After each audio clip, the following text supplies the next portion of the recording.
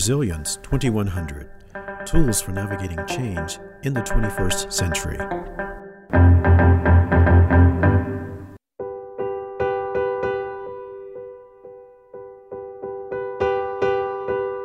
Feeling the loss,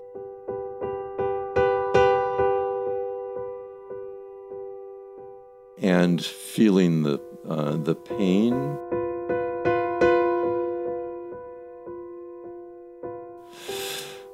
Sense of desperation.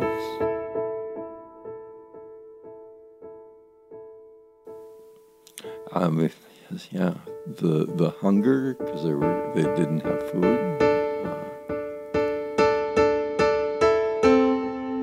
It was by far the most difficult deployment, and I was ready to come home.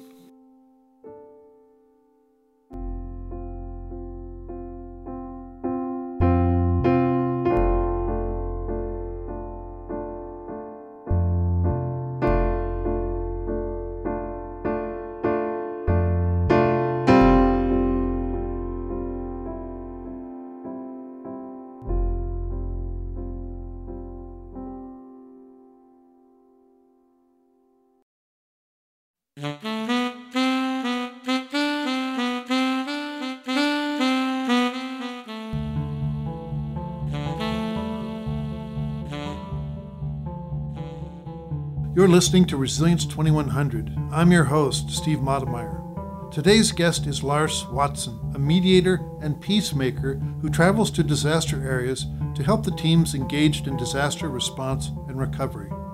Lars just spent 2 months in Puerto Rico, where the damage and disruption of Hurricanes Irma and Maria remain widespread.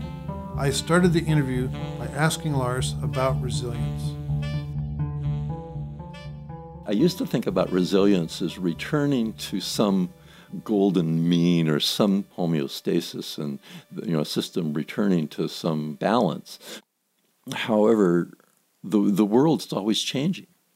Our culture's always changing. So what does resilience mean when you have change that's constantly happening? When there's this impermanence?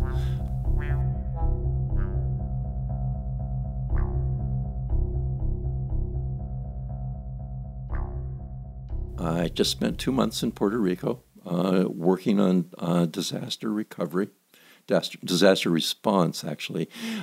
There is a culture that is under extreme stress as a result of Hurricanes Irma and Maria.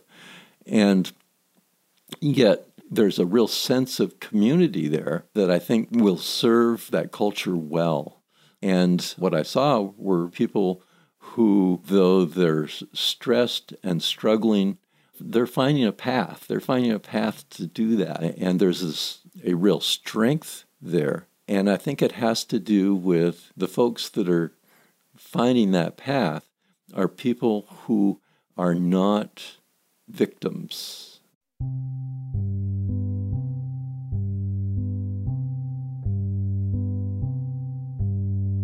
Oftentimes, when you go in with disaster response, you go in as a rescuer.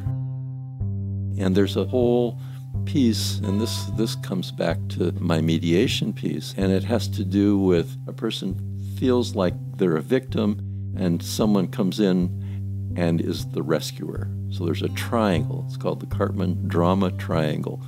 And part of being effective is to shift from being a rescuer to being a coach. If you're a rescuer, you've got the power. You're going to come in and you're just going to fix it. You're going to solve it. And it doesn't do anything in terms of the growth of the person that's the victim, should this happen again. However, if you go in as a coach, then the person that has experienced the disaster is able to gain additional skills, gain additional abilities, so that if it happens again, they will be prepared. Puerto Rico is going to experience this again. They're going to experience hurricanes again. It's just that part of the world. What needs to happen is they need to be empowered, not to be rescued, so that they're prepared in the future. In the response or recovery phase after disaster, are there stories that people tell themselves that help them, or that they can tap? Thinking about the stories that we tell about our lives and who we are and so forth, to get to the place where they realize that they have some agency around how the story ends. So going forward, there's all this stuff that's happened, some of which is good, some of which is really pretty crummy. But, you have some control over, okay, what's the next chapter? How's the story going to end? And this has to do with whether you're a victim or you feel empowered. Certainly in Puerto Rico, it had to do with feeling a part of and an obligation to a community. People would go out of their way to maintain that. As an example, there was a person who had been hired by FEMA to work in a disaster recovery center and was living in a place that had no water, had no electricity, yet they were committed to working 12 hours a day, 6 days a week, and on top of that, finding someplace outside of that 12 hours to shower, get their clothes cleaned, and at the same time, living where they were living, because there were elderly single women who were vulnerable. And this person went home at night and was there with his baseball bat to make sure that they were safe.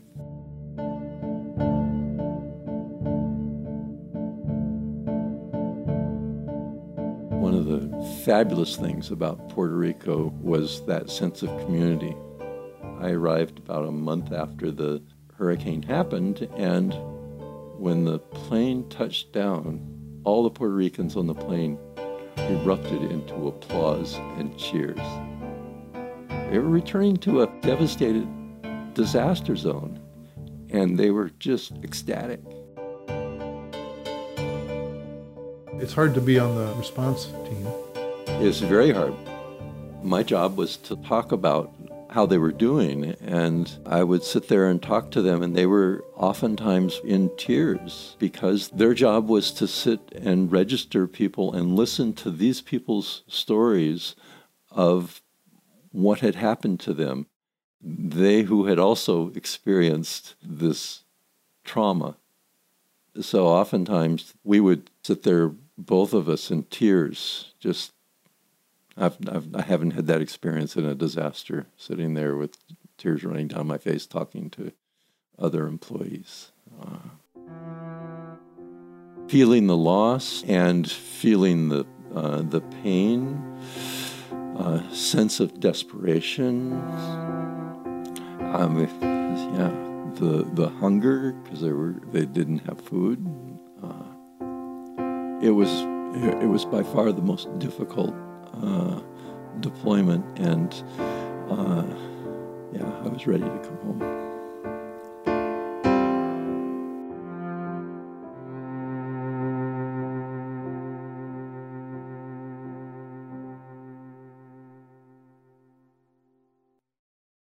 You are listening to Resilience 2100. We're talking with Lars Watson, who has just returned from deployment in Puerto Rico. I'm asking Lars, what does it take to become a mediator and peacemaker? And how do you keep your own self resilient?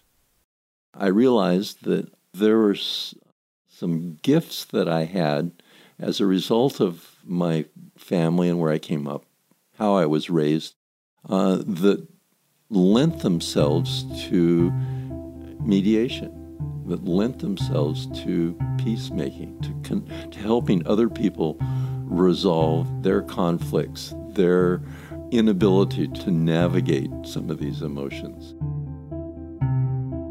What started out as an exploration of myself and how I could be with regards to emotions led to my realizing that conflict resolution and mediation was a calling. There was a thread there that, when I followed, fed me, and it was something I was good at.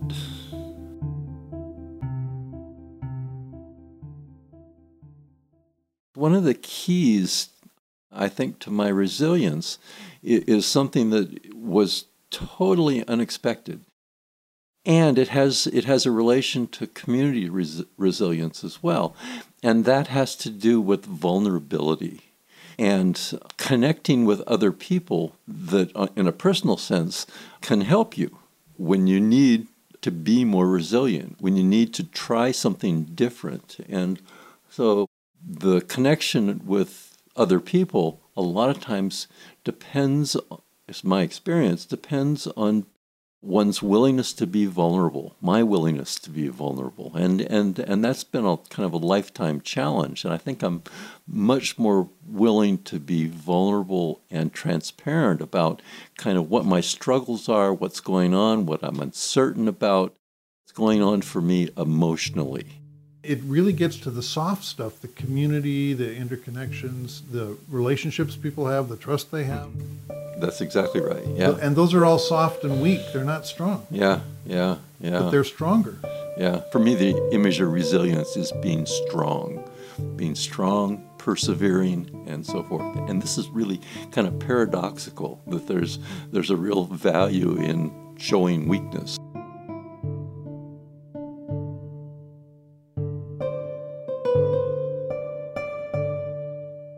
One of my favorite poets is a Northwest poet, William Stafford. This is one of my favorite poems.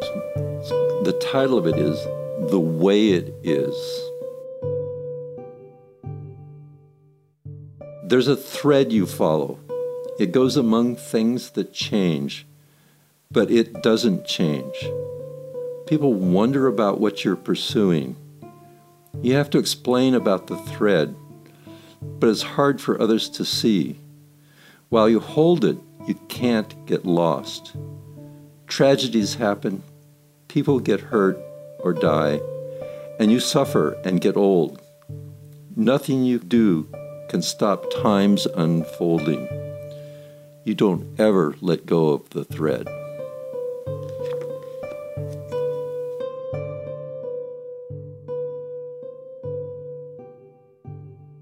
Tell me about your thread.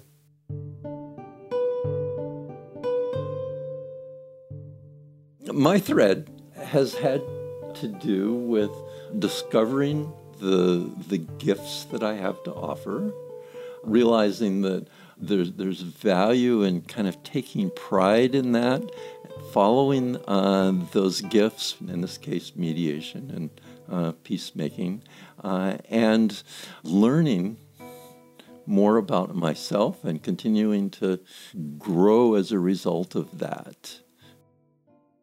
One of the challenges is, as the world's becoming more and more complex, is there the requisite variety?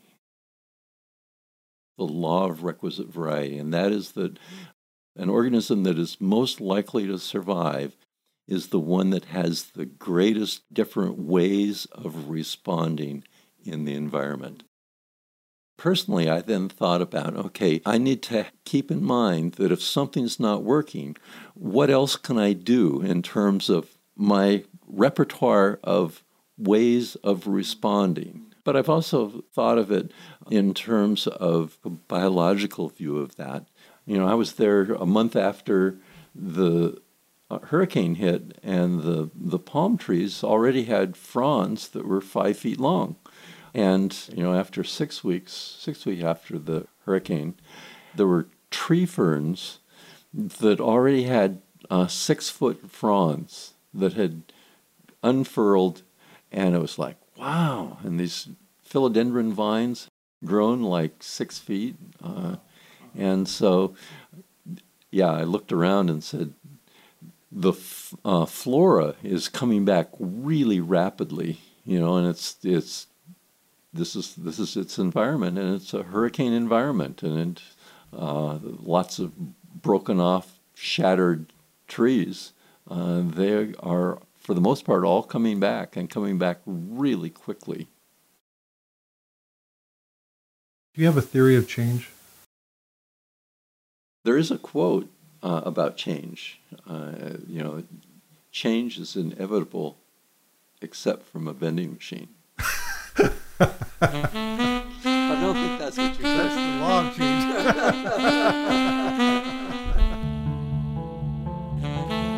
You've been listening to Resilience 2100. I'm your host, Steve Modemeyer.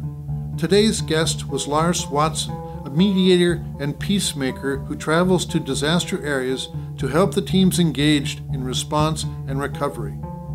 To learn more and to hear other episodes of Resilience 2100, visit our website at www.resilience2100.com or search for Resilience 2100 at your favorite local podcast provider. Thanks, and see you next time.